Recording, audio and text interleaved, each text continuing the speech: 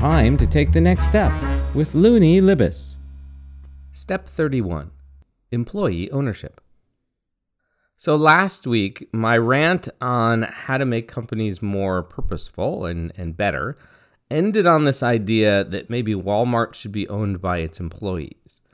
And so this week, let's go a little deeper on this idea of employee ownership, which to some ears sounds just crazy and sounds maybe socialist, but it's not. So there are 4 major ways in which employees own companies here in the United States, here in the capitalist system in the United States. The first one's rather easy. The first one are those mom and pop corner stores, the bakeries, the restaurants, and so on. They're owned by the founders. So somebody had the idea to open the corner bakery, and usually that's someone who can bake.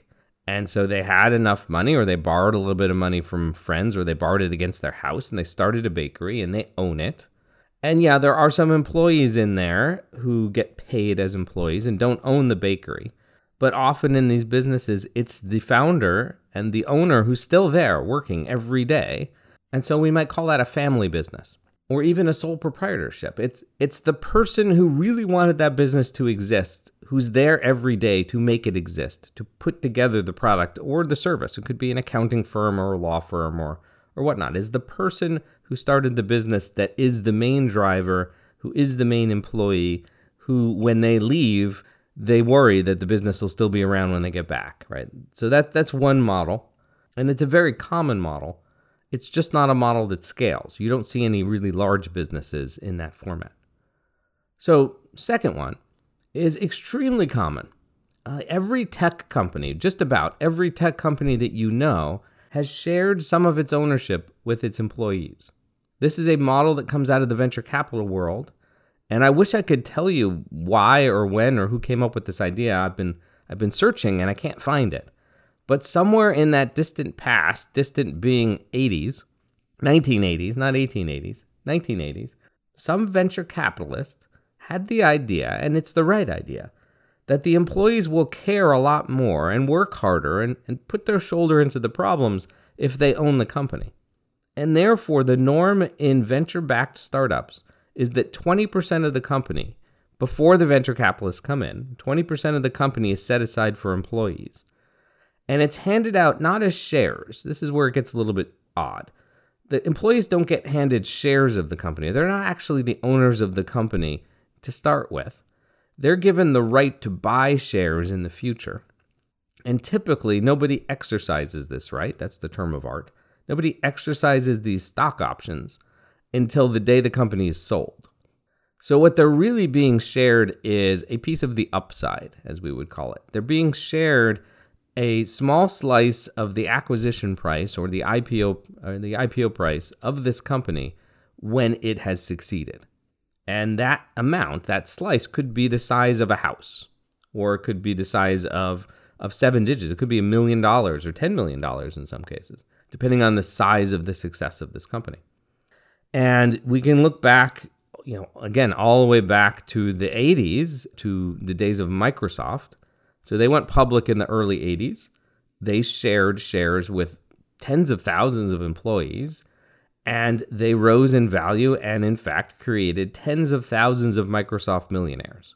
And so here I am in Seattle, and there are literally tens of thousands of millionaires who used to work at Microsoft and Amazon and Starbucks and Zillow and a bunch of other companies. Starbucks, of course, not being a tech company, Starbucks being a coffee company, but it too used this model to share shares with its employees.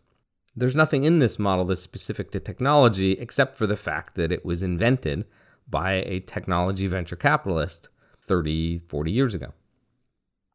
Now, moving on to model number 3, we do know this history. So in 1956, this businessman named Louis Kelso, who later became an economist, invented a system called the Employee Stock Ownership Plan, or ESOP.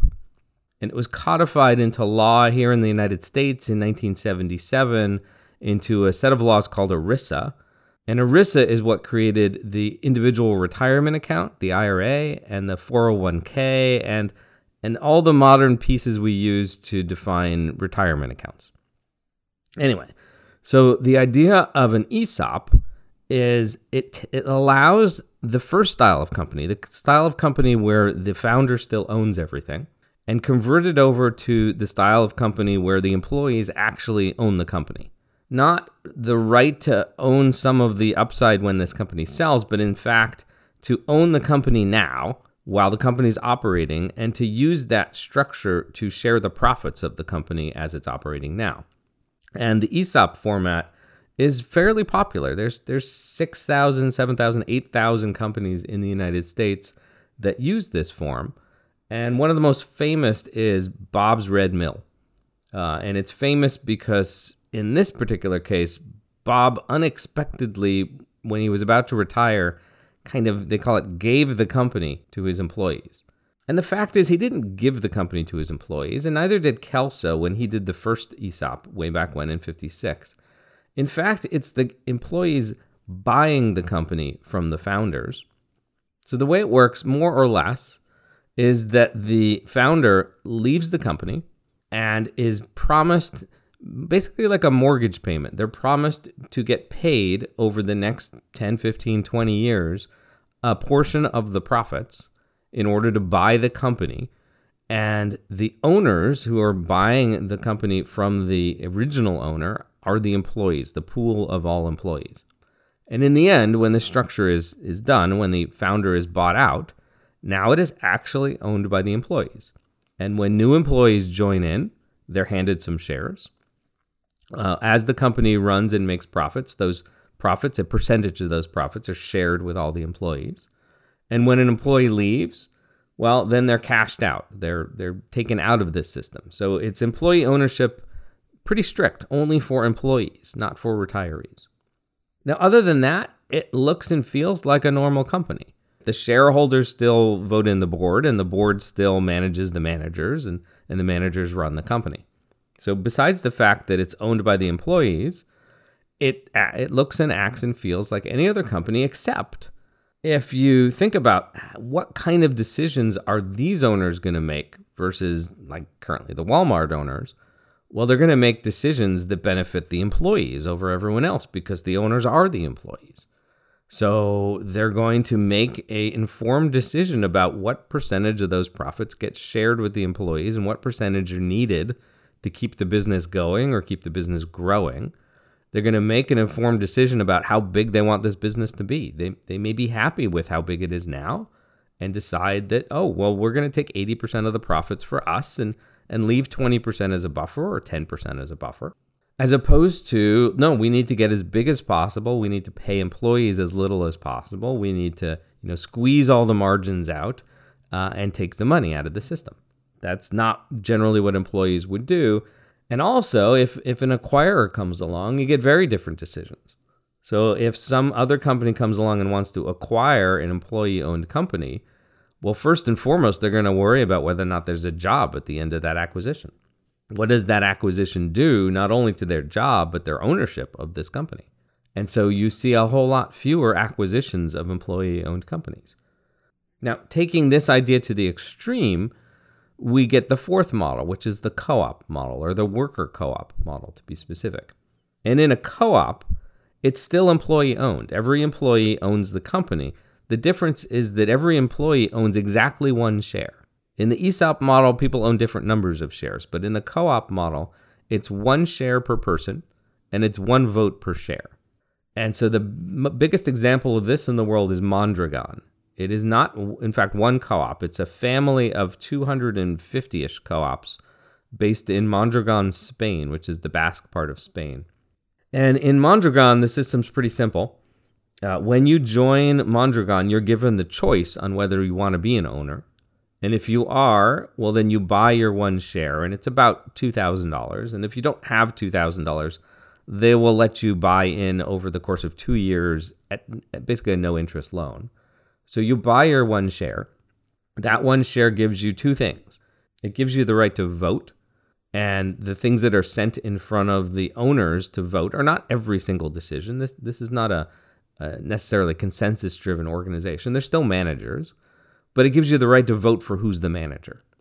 And it gives you a share of the profits, just like the ESOP model. But the difference again is in the co-op model, everybody has exactly one share. So every employee gets exactly the same amount when they share profits. And in the ESOP model, that's not true because different people have different numbers of shares depending on their importance, we can say, to the company, or maybe we could say the rarity of their skills. We don't need to go into that right now. But in both those models, in the ESOP model and the co-op model, there's a percentage of the profits that's shared with all the employees, which makes it so the employees want to do whatever they can to increase profits. And that's not just being nice to the next customer. Making more profits might be fixing the processes inside the company. It might be raising your hand at a meeting to say, I think there's a better way to do this.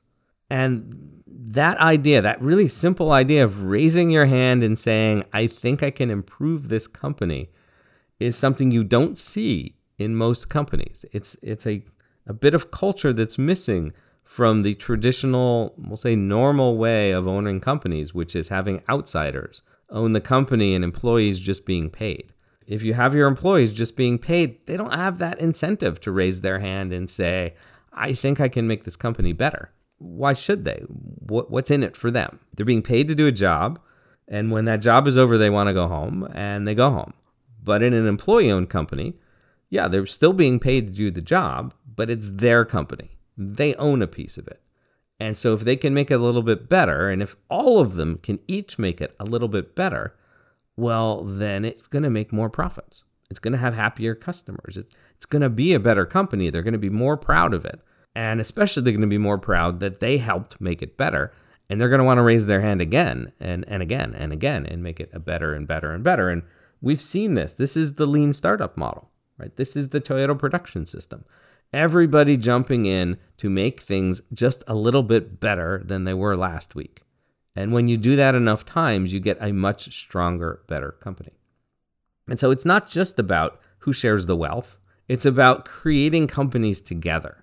Employee ownership is this idea that you're not just all there to work in the same place at the same time. You're all there to build a company together. It takes effort to keep a company going. Sure, we're talking about startups on this podcast, and it takes a humongous amount of effort to get a company up and running and profitable. But you know what? I'll give you a secret. It takes an enormous amount of effort to keep a company going and keep it profitable. And when you get to a certain scale, well, you get some momentum to help you do that. But on the scale of decades, it still takes an enormous amount of effort to keep a company going and keep a company growing and keep a company profitable.